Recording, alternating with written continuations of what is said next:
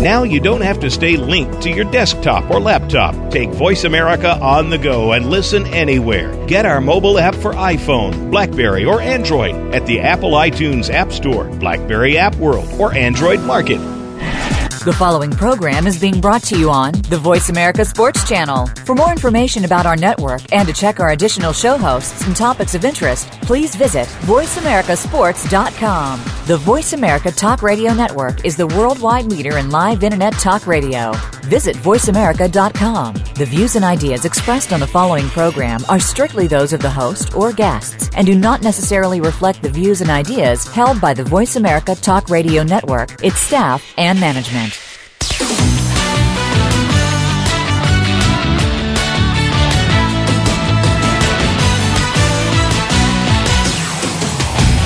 Are you ready to talk sports with one of the leading sports journalists of today? Welcome to All Around Sports with John Ingoldsby. John's years of experience as a journalist has allowed him to net exclusive interviews with the top players, former players, commissioners, and owners. John and his guests are ready to give you the straight word when it comes to sports. Now, let's talk all around sports. Here's your host, John Ingoldsby.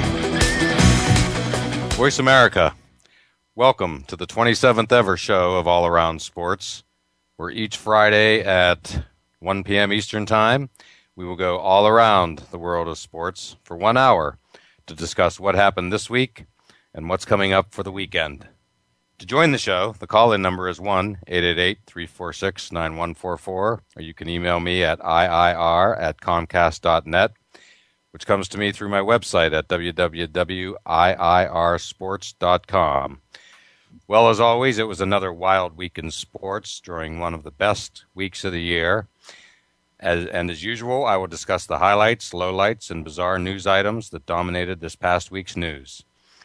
My highlight of the week is the return of Detroit to the top of the sports mountain, highlighted by Monday's Tigers postseason game ending as the Lions' first Monday Night Football game in years was beginning.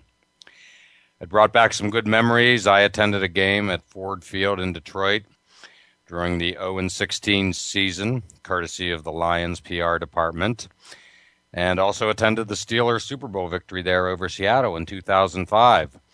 So it was great to see the good times are rolling again in Motown, and can't wait for that Thanksgiving Day matchup with the Packers. Could be the most meaningful Thanksgiving Day game in Detroit in many, many decades. This week's lowlight is the end of the road for South Carolina quarterback Stephen Garcia, who after countless suspensions was finally thrown off the team this week by Coach Steve Spurrier. Garcia basically holds every school record for passing and offense, so it will be interesting to see if the Gamecocks soar or sink during this promising season. And my bizarre sports story of the week is a Boston Globe story that traces the demise of the Red Sox. It would come out this week. It was entitled Inside the Claps. And trust me when I tell you, you can't make this stuff up. It's what a mess in Red Sox Nation, to put it mildly. The article was done by a writer named Bob Hohler, longtime Globe staffer, who really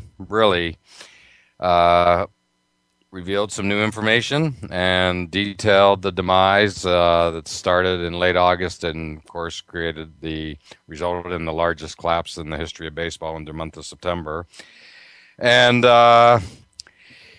it's, according to the writer, it basically, he traces the Red Sox demise to a player revolt against rescheduling games in advance of Hurricane Gloria. Apparently, the Red Sox were coming back from, I believe, a series in Texas, got back on a Friday morning at 4 or 5 a.m., There was some talk about scheduling a doubleheader that Friday. The players revolted. It was rescheduled for Saturday, which was the day before Hurricane Gloria hit the Northeast. The Red Sox actually won that doubleheader. They swept, I believe, the Oakland A's, and that was the last time all year that they won 2 games in a row. And apparently, the players revolt, I can only believe that there had to be lingering feelings. I mean, the players got what they wanted. There was no doubleheader Friday. It was Saturday indeed, and so maybe there were some lingering effects. Management apparently were concerned about these effects, so what did they do? Apparently they gave them $300 headphones each player, and then threw a party on owner John Henry's yacht. And I've seen John Henry's yacht, and trust me, it is quite a vessel, and one you could certainly throw a great party on. So obviously that didn't work. And then the story just really gets into some very lurid and juicy details. It names Josh Beckett, John Lackey, and John Lester as the ringleaders, led by Beckett, in drinking beer, ordering in fried chicken, and playing video games during games in which they were not pitching. The article also touches on, since no longer manager Terry Francona, talks about marital issues as well as painkillers. Those two subjects were cited in the article, and Francona vehemently denied they had any effect whatsoever on the claps. And then there was a story about Jacoby Ellsbury, who basically had an MVP season and probably the greatest leadoff season of any player in Red Sox history. Apparently, going back to 2 years ago, 2010, when he was injured, only played in a handful of games, there was some lingering resentment that carried over apparently into this year, where Ellsbury apparently did not have much of a relationship inside the clubhouse, again, according to the article. Again, doesn't even make sense, because he, of all people, had the best year probably of any Red Sox player. So just a crazy, crazy story. It's ironic in so many ways. I couldn't help but think of Manny Ramirez. Here they won 2 titles with Manny when he and, to a degree, the team were considered dysfunctional. Yet all this happens after Manny leaves.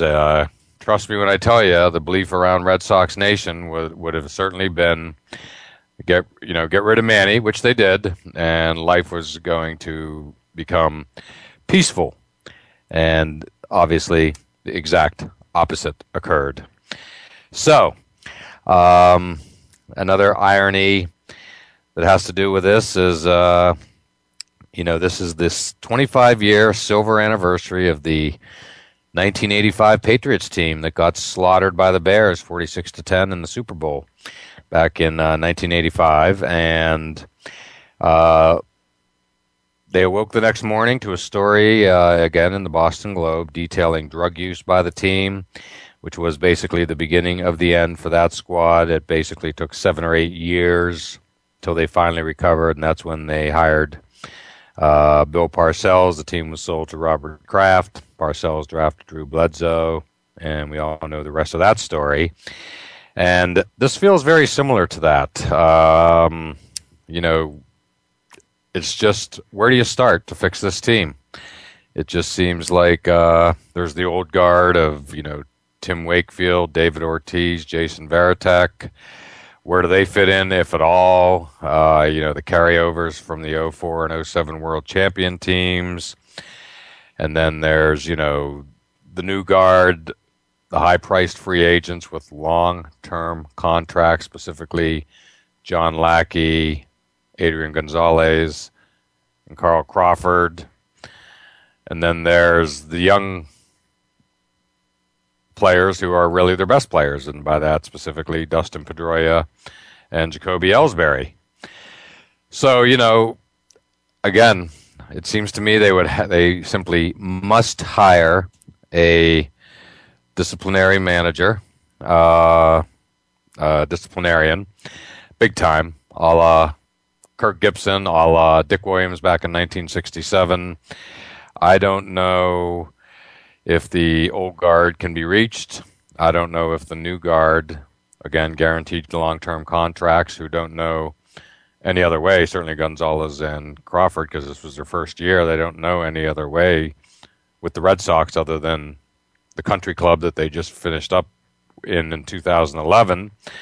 So how are they going to, like, all of a sudden toe the line no matter who is brought in? So, again, it is just a sorry state. It's just amazing. How did it go this wrong so fast? And as far as the sellout streak, apparently the longest in American sports, 600 games or something like that. As Bob Prince, the Pirates announcer, used to say, I think we can kiss that goodbye. I can't imagine that there's going to be much desire to pay up to, for a box seat, about $125 per, when last I checked. So 4 tickets, $500, family of 4, lunch, souvenir. Red Sox game these days is $700 day. That's seriously pricey, and one that Red Sox fans, including myself, were willing to pay over the past 8-year run, which has been pretty spectacular. But again, never could this crash have ever been forecast by anybody to be so sudden and so quick and so historic in its nature. So I believe that the streak will be history next year, and there is really genuine disgust up here in Boston, where I'm based. I haven't seen anything quite like this again since really the 1985 Patriots aftermath, and I just don't know where it's going to go. I mean, it just seems to have permeated throughout the clubhouse. Even Tim Wakefield, who went for his 200th victory, which should have been a joyous occasion, that became, and Wakefield, by the way, by all accounts, is one of the good guys, but that became, a gigantic distraction, as I think he had about 7 starts before he finally was able to nail down 200, and this was all, the last 3 or 4 of those was, of course, occurring in September during the collapse. It became just a tremendous weight on the team trying to get that done, and then Wakefield came out and said that he thought that the Red Sox should bring him back so he has a chance to break the all-time Red Sox wins record, which I believe is held by Cy Young, believe it or not. So, again, it's just when it goes bad, it goes really bad, and, when Tim Wakefield is being cited as a potential problem or, debated as to whether or not you bring him back next year, then you know that, the problems are pretty deep-seated. And, oh, by the way, in case you hadn't heard, but I'm sure you have, Theo Epstein, the GM, the architect of the 2 world championships, the hometown boy made good, all of the above, the curse breaker, all the terms apply. The one who brought in all these free agents. He is leaving to go to the Chicago Cubs, where he clearly has a chance at baseball immortality if he can be the one behind the Cubs finally winning a world championship after 100-plus years. And so we shall see how that turns out. And as my former co-host, Lemont Williams from Outside the Huddle likes to say, it's time to pay some bills, so let's take our break.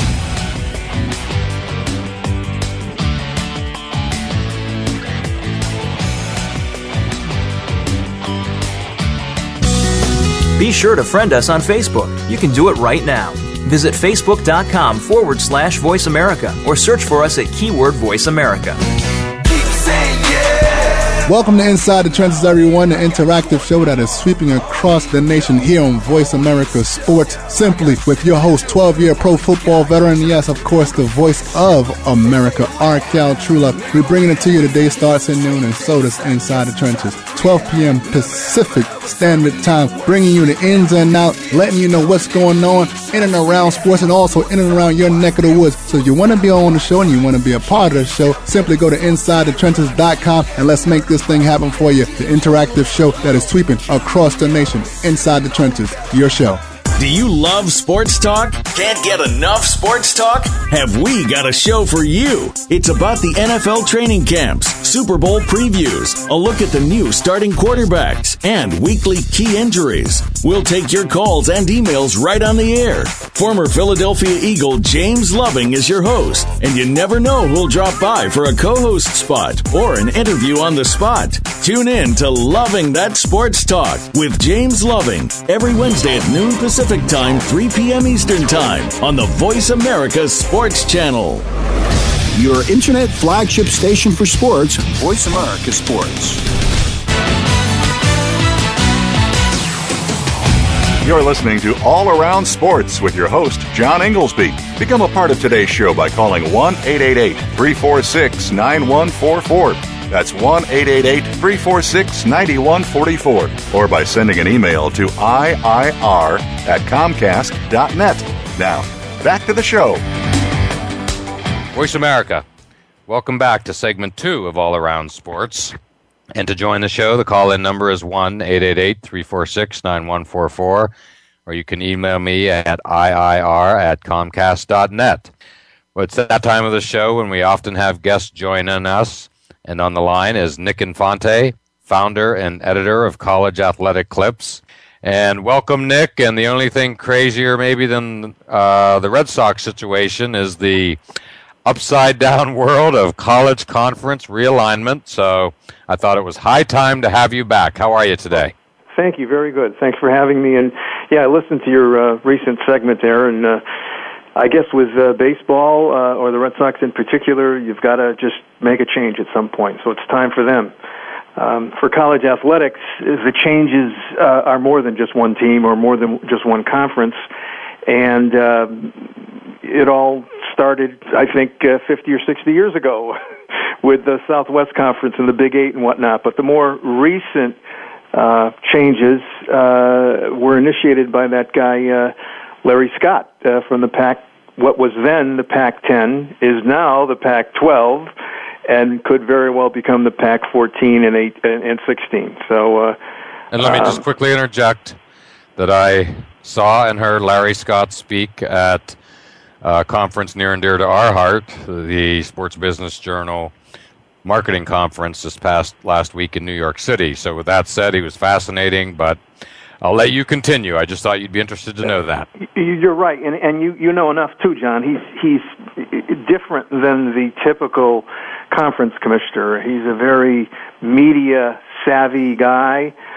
He has none of this history, or very little of the history of, knowing people in college athletics, and that's not a bad thing. I mean, sometimes you're beholden to people if you've known them for years. So he came in from, where was it? The Women's Tennis Federation, and had negotiated a couple of TV deals for them, and took over a kind of a sleepy conference that the Pac-10 was, and boy, they've really done very well, and the other conferences obviously took notice.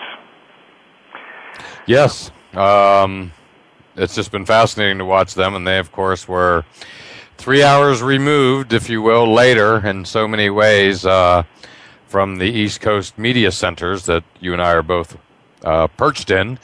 And, so often, my memories growing up of the Pac-10, I guess it might have been called then, where, you'd wake up on Sunday morning and you wouldn't even get the scores. You might even get it into Sunday afternoon, evening back in the day before you knew what USC and Stanford did at 10 o'clock at a game that began at 10 p.m. Eastern Time and ended at 1 a.m. Eastern Time, and none of the papers would have it. And but obviously it's a different world now, and he has brought them a long, long way. So the latest and greatest, we were talking about the Boston Globe. I was, of course, and they also had a story about the Boston College AD, Gene DiFilippo, apologizing apparently for remarks having to do with ESPN and UConn. So, again, this story gets crazier and crazier. But anyway,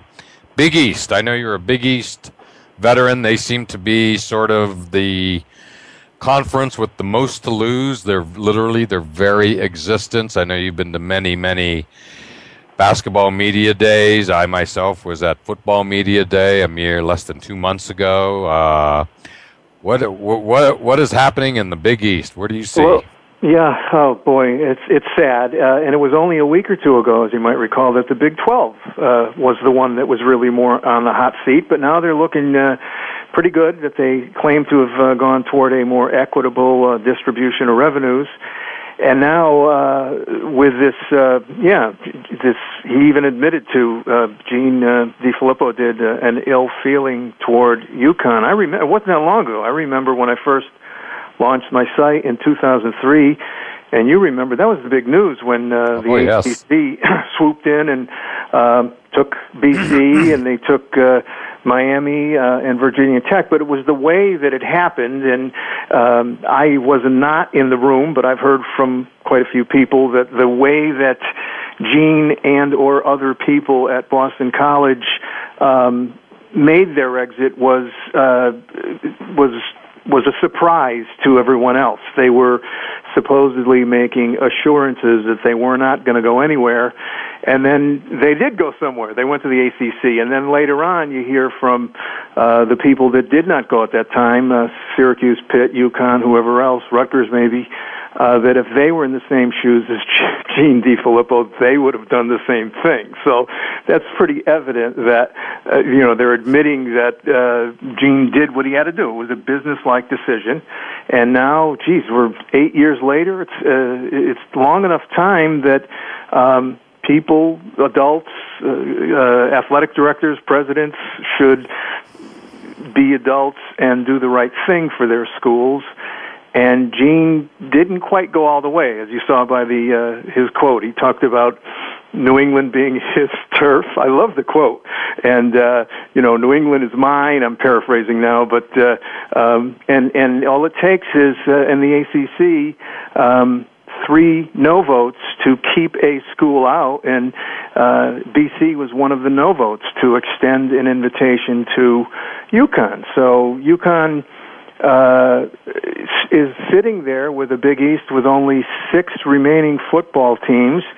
In order to be considered a legitimate D1A or BCS conference, you need a minimum of 8 football schools. So they're actively shopping around for 2 more schools, and that's where they have to go far and wide. There are 8 or 9 schools listed as possibilities, but it's Air Force, Navy, Houston, you keep going down the list, Central Florida, et cetera, et cetera.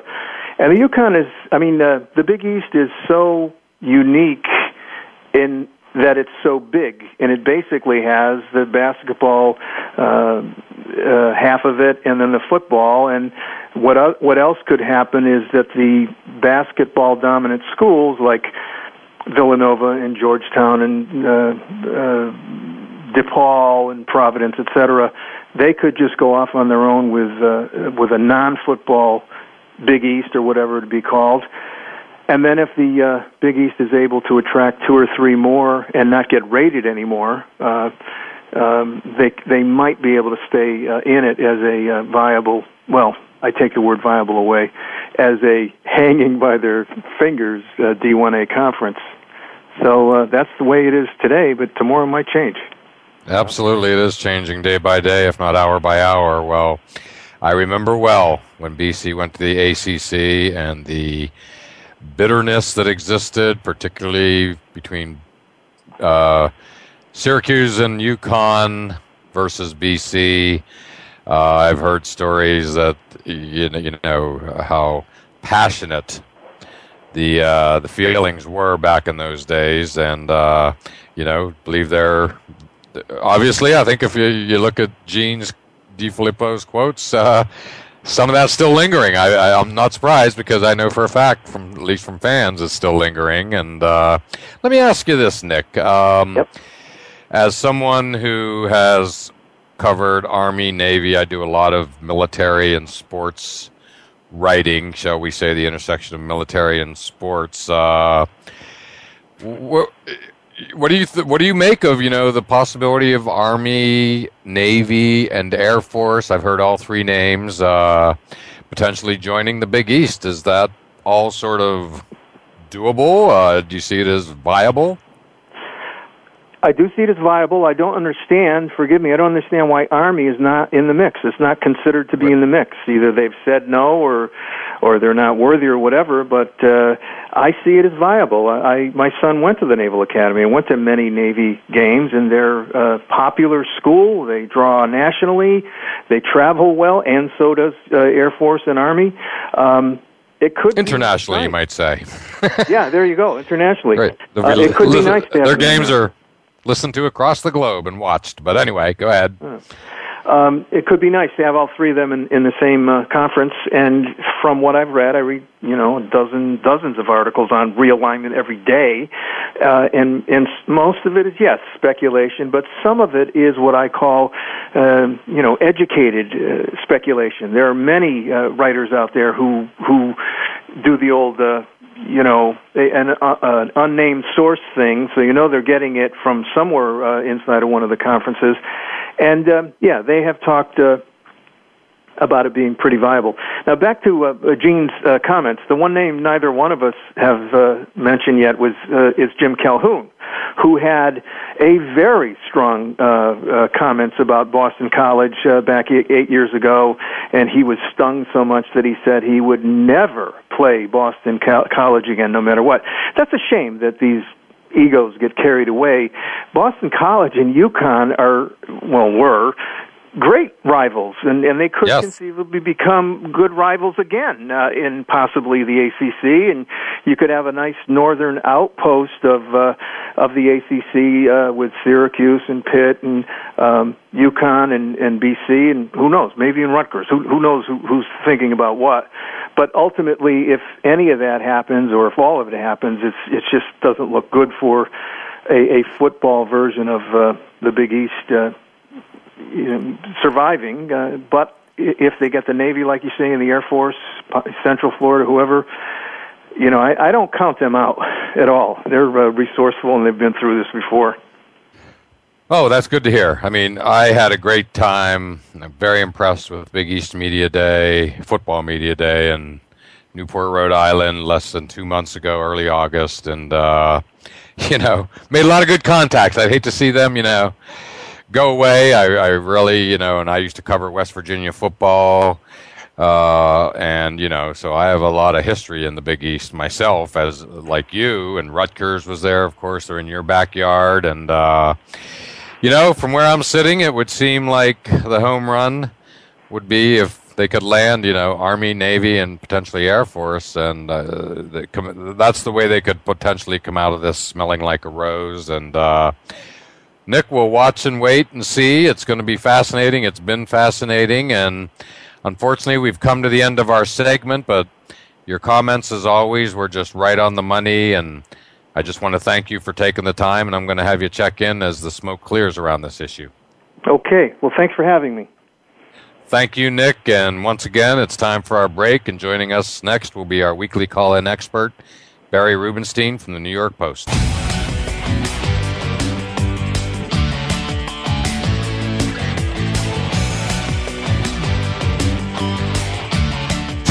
Find out which guests are being featured this week. Read our network press releases and read the blog posts from your favorite hosts. Go to iradioblog.com today, powered by the Voice America Talk Radio Network. The Sports Mavericks Show redefines the elite athlete by bridging the gap between parents, athletes, and the community. Host Ida Moyer, a.k.a. the Oprah of Sports, brings to the Voice America Network original programming, balancing the pursuit of academic excellence and sports participation. The Sports Mavericks Show airs every Tuesday evening at 5 p.m. Pacific Standard Time, 8 p.m. Eastern Standard Time on the Voice America Sports Channel. Listeners will be engaged in straightforward talk, spontaneous and unscripted by the experts. Ida and her guests will explore the challenges of success and failure in sports and will help athletes and their parents navigate the transition from high school, college, and then on to the pros. We put fun back into sports and recognize role models in sports through our Sports Mavericks All-Star Award program. Tune in Tuesday evenings at 5 p.m. Pacific Standard Time with Ida Mouillet and the Sports Mavericks Show right here on the Voice America Sports Channel. The opening kickoff is a beauty. It's a fly ball deep right field. Back goes O'Neal. He's at the shot. Got it with 2.8 seconds left. To left. I don't care where they put him. This one is out of here. From high school to the pros, we cover everything. Let your voice be heard. Voice America Sports.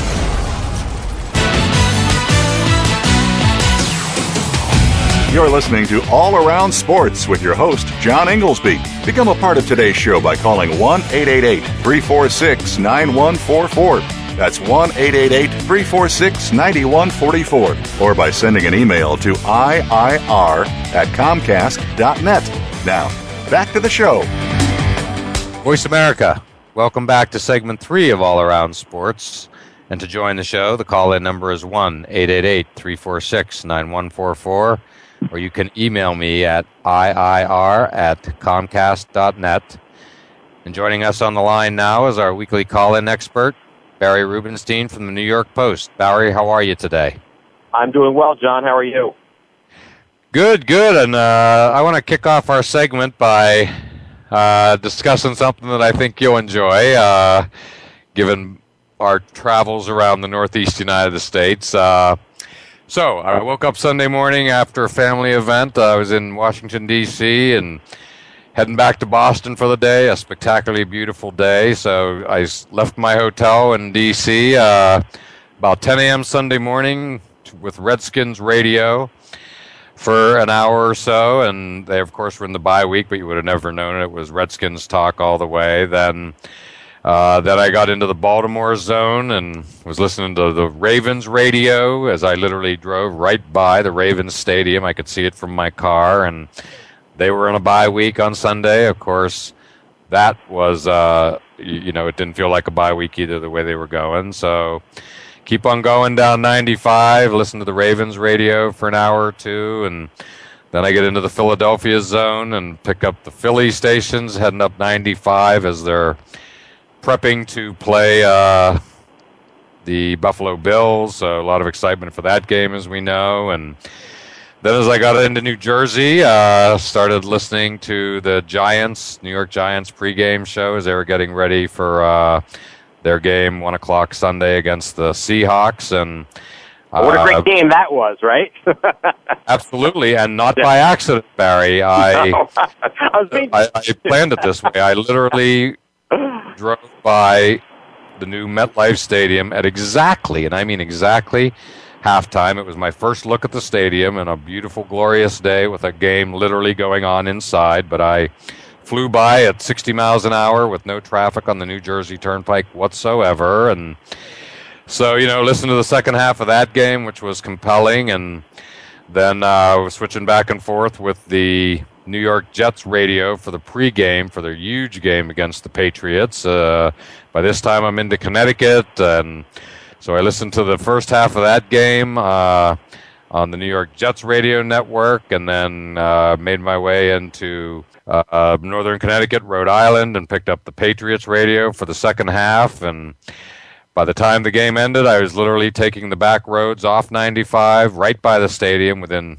2 minutes of the stadium, but yet no traffic on these little country bumpkin roads because I was 15 minutes from my house. And anyway, it was a really unique, fun, different way for me to spend an NFL Sunday. Obviously, under any normal circumstances, I would have been at the Jets-Patriots game. But I got to tell you, I loved it. I just loved it. It was a 10-hour drive, but it was just fabulous. Yeah, it sounds like you had your own personal NFL Red Zone thing going there. That's quite a way to spend a day. It was Radio Red Zone, we'll call it. It was Radio Red Zone, and I loved it. And it was really, again, just for me, a very, very unique experience, and it was just great. And as someone, I know that you are someone who drives up and down the Northeast coast often, like myself, and I knew you would enjoy that. So, with all that said, I think we should probably jump right into what by many was considered the game of the week, which was Patriots-Jets. What were your thoughts on that? Well, I think, being in New York, most of the time, and with our conversations here, I know we normally have a very kind of New York, Boston Axis-centric show. That said, I think with the Jets, I think we're kind of at the point where, we've been listening to them talk for so long. I mean, talking about winning a Super Bowl, talking about winning championships, talking about this, talking about that.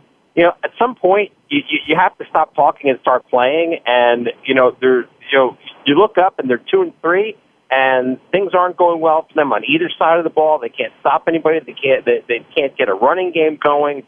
They're having difficulty. It was just about everything these days. And I think Rex Ryan is kind of on the verge of becoming somewhat of a laughing stock, shall we say?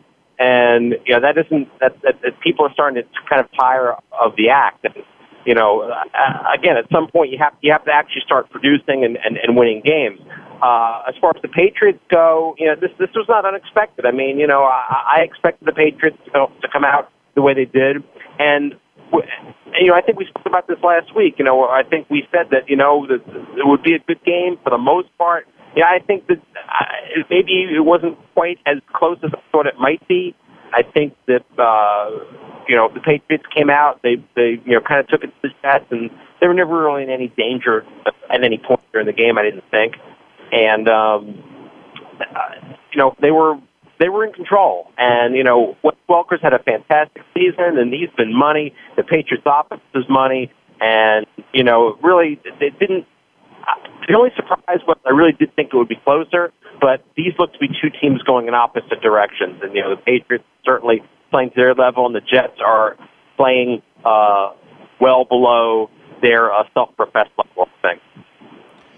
Yes, well, that was, again, the most interesting part of that game to me was the Patriots' running game, and more importantly, how when they needed to run the ball to finish off the game with the final drive, that's exactly what they did. It feels like it has been a long, long time since a Patriot team has finished a game like that against a great defense built to stop the run. And again, the Patriots' running game not the first thing you think of when you think of their offense, obviously. And so I thought that was pretty unique, pretty interesting for the Patriots to finish the game that way. But I could tell your reaction to my discussion of my drive regarding the Giants-Seahawks game. I was immersed in that game from start to finish and a little before, and as well the pregame, and that was a shocker. Yeah, I think it sounds like you were more immersed in the game than the Giants were, unfortunately. I think you're right. Yeah, watching that game, I was shocked that. Shocked at a couple of things. Shocked that, number one, the way that the Giants performed, and number two, shocked that it was even a game at halftime. I mean, the Giants really were extremely fortunate to be tied in the game at halftime, and they deserved to be down by 3 touchdowns. They were completely unprepared, outplayed, whatever you want to call it. You can't incessantly turn the ball over inside your own 30, and they did numerous times and expect to win. You just can't do it. And they acknowledged that they had problems running the ball. The offense didn't pick up their end of the bargain. Eli was shaky. I think you blame the offense more than the defense, because the offense was the unit that kept turning the ball over. And when you keep putting the defense in the precarious situations, it usually doesn't end well. And then that was the case. And even down the stretch, the Giants had a chance. They did go ahead toward the end of the game. And then if you're a serious team, you can't let Charlie Whitehurst engineer an 80-yard drive in however that took. It seemed like it took about a minute and a half, but it was a little longer than that. But you get my point.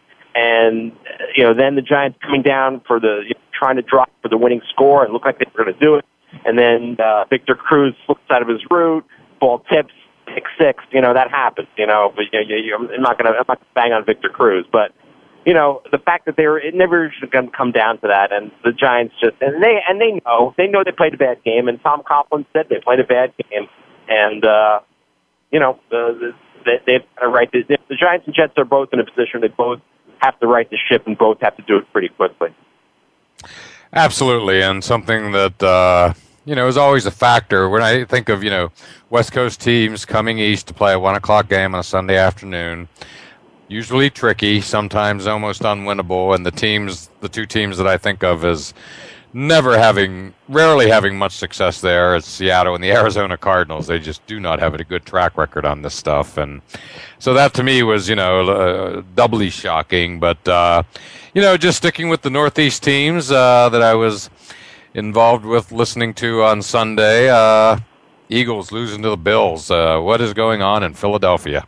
Well, it's funny. They talk about the funny thing is with the Eagles, I don't think the whole dream team stuff. I think that was more of a build up by the media and by observers. I don't recall them having the swagger the Jets did, but certainly when you go out and sign the kind of guys they did, Asamoah, et al., et cetera.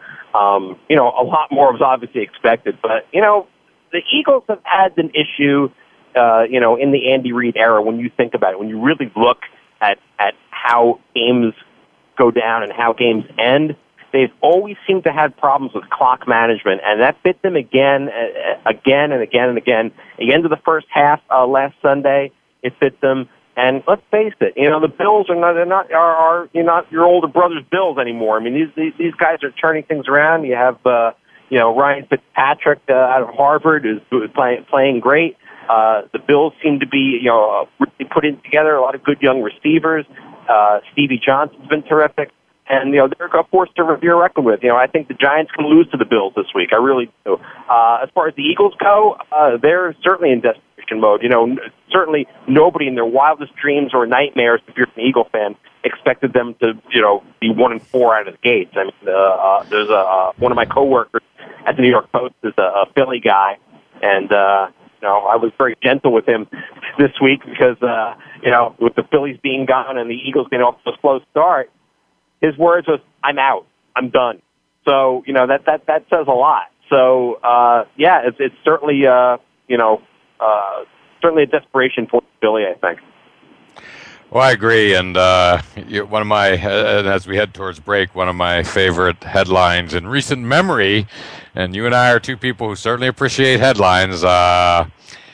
One of the Philadelphia newspapers had a screaming headline, "Worst Weekend Ever," which I just thought was fabulous. Between, it was one thing the Phillies going down, but to have, Ryan Howard tear his Achilles tendon in using a football term, non-contact injury, as he's getting out of the box with the final out of the season. Mm-hmm. To see him, when the second baseman fielded that ball for the Cardinals, and all of a sudden, Howard wasn't in the picture, but you didn't know why. You wasn't even thinking that. He was about to throw it, and then he just sort of strolled over and kind of underhanded it, a la Keith Folk, to end the 2004 World Series, and I was like, why is he doing that?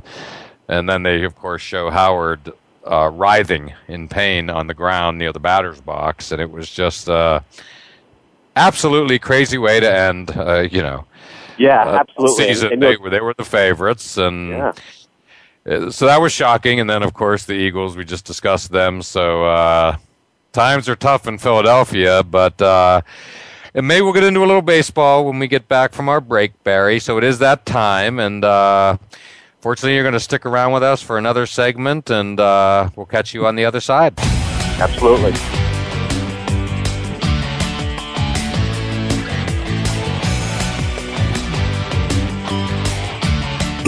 Find out what's happening on the Voice America Talk Radio Network by keeping up with us on Twitter. You can find us at Voice America TRN.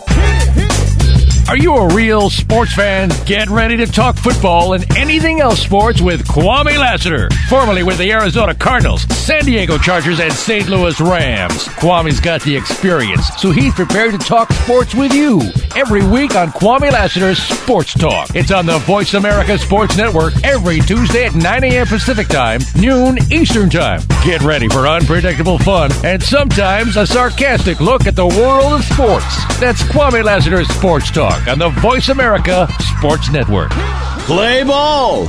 If you're looking to talk baseball, even in the offseason, look no further than the King's Corner, Talking Baseball, with former World Series champion Jim Leyritz. Jim's known for a rather controversial stance during his show. He's brutally honest and ready to talk with current and former players, owners, and other key figures to bring you baseball from an insider's view. You won't want to miss a single episode. The King's Corner, Talking Baseball with Jim Leyritz is heard every Friday at noon Eastern, 9 a.m. Pacific on the Voice America Sports Channel.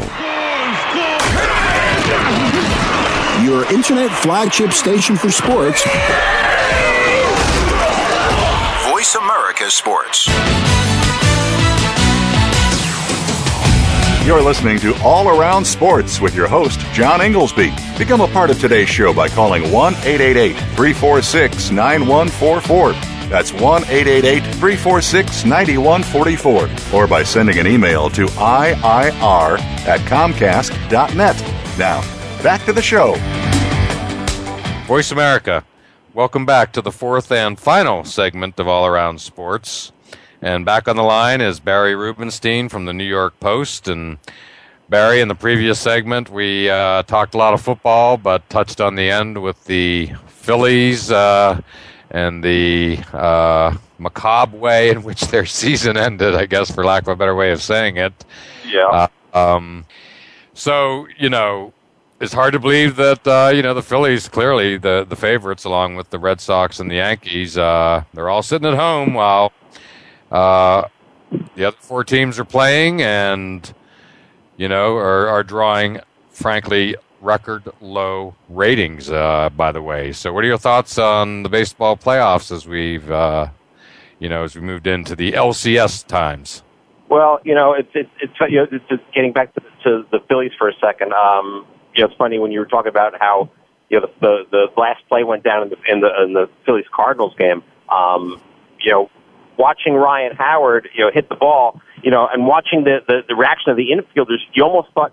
My first reaction watching that was, "Oh my God, I can't believe he's not even running that out. Oh, what a dog!" And then you realize that right after that you realize, oh, he's hurt. What happened to him? He twisted his ankle. Something happened. But to have like the kind of the double whammy of being eliminated from the postseason, with all the high expectations, and a debilitating, and this could be a frightening injury, an Achilles injury. He could be out 6 months. He might miss a good part of next season. They just don't know yet. And what a horrible way for things to end in Philly. Yankees. So much expected of them, and they went down. The offense was non-existent for them against the Tigers. Now they're watching. The Red Sox might be making the playoffs, and all the drama this week with the Red Sox and Steve Epstein going to the Cubs, Terry Francona being fired, and of course the big story earlier in the week out of Boston about how you have three key pitchers hanging out in the clubhouse, eating fried chicken and playing video games and drinking beer during games. It was quite an indictment, and honestly, who would have thought this? I mean, John being a Boston guy here, chew on this for a second. How's that for a segue from fried chicken? Chew on this for a second. In the middle of August, I thought you would. In the middle of August, when with the Red Sox sitting on top of the world, could anyone have imagined that 2 months later they would not make the playoffs, that their manager would be fired, Terry Francona, and that their GM who built that team would be gone to all places, taking over the Chicago Cubs? I mean, there's a trifecta for you, and I bet nobody had that one. So, it's mind-boggling how extensive the collapse in Boston has been, and it's just just from observing it, it's been you talk about theater, talk about reality TV. I mean, this is better than the Kardashians. I mean, this is stuff that nobody would have even had a thought of months ago, right? Truth is stranger than fiction. I always say it at the top of the show. I said, you can't make this stuff up. One of my favorite lines, and boy, right. This is what you really can't make this one up. Well, Barry, if John Henry wrote you a blank check and handed it to you and said, fix it, what would you do? Wow. That's a tough question. It's a very tough question because the problem is you got a lot of guys that make money, that make too much money. I mean, first of all, you have to figure out, who the malcontents are, who are the guys you want to hold on to, who are the guys that you want to, see what you can get something for. The problem is, I think that Carl Crawford has kind of become the poster boy for, the collapse up there. But, in truth, you can't. He's untradeable. He makes too much money. They overpaid him. He makes too much money. Dice K still has a year left on his contract. Euclid is banged up. I don't know. I don't know what you do. I mean, it's kind of tough. I mean, you got to kind of start to monitor the free agents that are out there, and what needs to be fixed. I mean, it's not a bad team. I don't think the team is the issue. I think the issue is, they got to get their heads on straight. I mean, the talent's there, the ability's there, the professionalism and the methodology and the way that they handle themselves down the stretch, that's what really needs to be addressed. Maybe they were getting Tito out at the end. Maybe they needed a change. Maybe sometimes you change at the top. And Francona, by his own admission, I think said, what, maybe it's time to move on. And in that story that was in the Globe this week, mentioned for the first time that Francona, possibly affected by marital problems, possibly affected by painkillers he was taking for his knee surgeries, et cetera, et cetera. All maybe either of those are huge factors, but you factor everything in. Maybe it is time for a change, and obviously. For Theo Epstein to feel that it's time for change, that speaks volume. So it's going to be very difficult. But I think the most difficult part for them will be finding a manager and now finding a general manager. So that's where it has to start. I mean, the issues on the field will have to wait until those two issues are cleared up. And once those are, I think you have to kind of look at what you have, see what worked for you most of the season, and see how you remedy what happened down the stretch. And I would have to think that maybe you ban video games from the clubhouse, or maybe banning beer from the clubhouse. That might be a start. I don't know, but you'd like to think these guys are professional enough where like that wouldn't become an issue. And I think if the season had ended the way it began, we wouldn't even be talking about these things now. We'd be talking about the Red Sox and the ALCS, maybe against the Yankees. So, like we say, truth is stranger than fiction. Things happen in odd ways, and we'll just have to see how that shakes. They're going to have a whole winter to think about it. Yeah, and it's worth noting, and I'm certainly not excusing it, but, eating fast food, drinking beer, playing video games, none of those three things are, quote, against the rules in the clubhouse.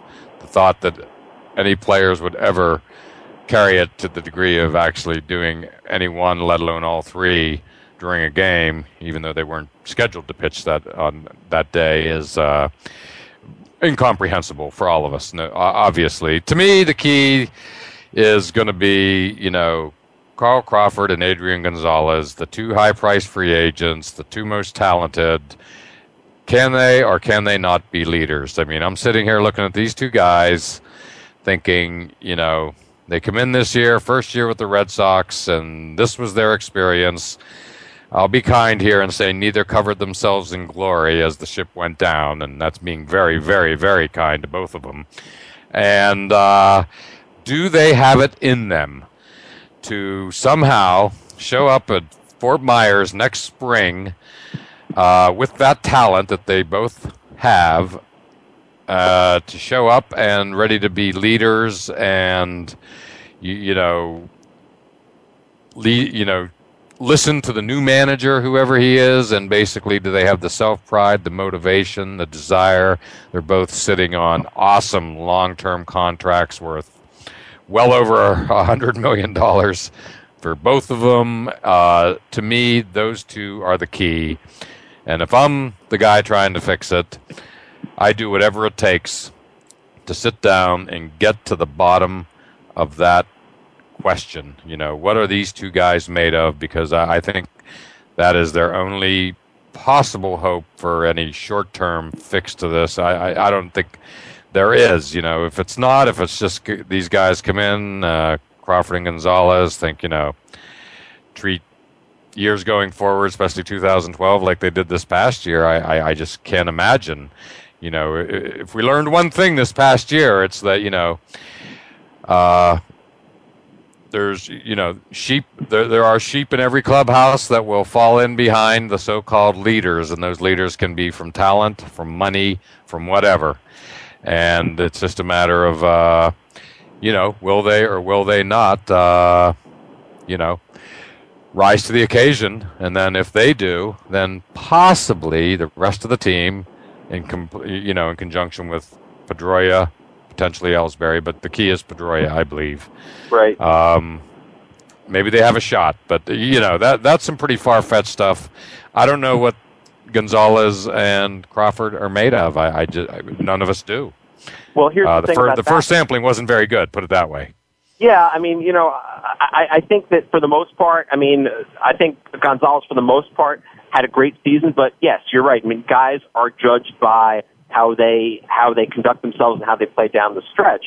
The thing about what you just said, the issue with that is, well, I don't know if you can really expect a guy like Crawford or a guy like Gonzalez to be a quote leader, because I don't think either of these guys have been. Crawford certainly has not been. In his young career, and Gonzalez coming from San Diego. Really, those of us on the East Coast, never really got to see him play because we don't really watch the Padres. But do they have what it takes? I don't know. I agree with you that remains to be seen. But the point is, I don't know if these guys are really expected to be leaders, quote leaders in the first place. I think you have to look at a guy like Pedroia. You have to look at a guy like Ellsbury. Youkilis if he's healthy. I think these are the guys that you look to say, okay, how do we make this better? How do we not, and it's almost like a management skill in a way, isn't it? We'll find out, Barry, and it's hard to believe we've come to the end of the show, and it will be fascinating to watch. And my pick of the weekend is going to be the two up-and-coming teams of the NFL, 49ers versus Detroit Lions. And with that said, I want to thank you, Voice America, for listening again to All Around Sports. Have a great weekend, and we look forward to doing it again next Friday at 1 p.m. Eastern Time.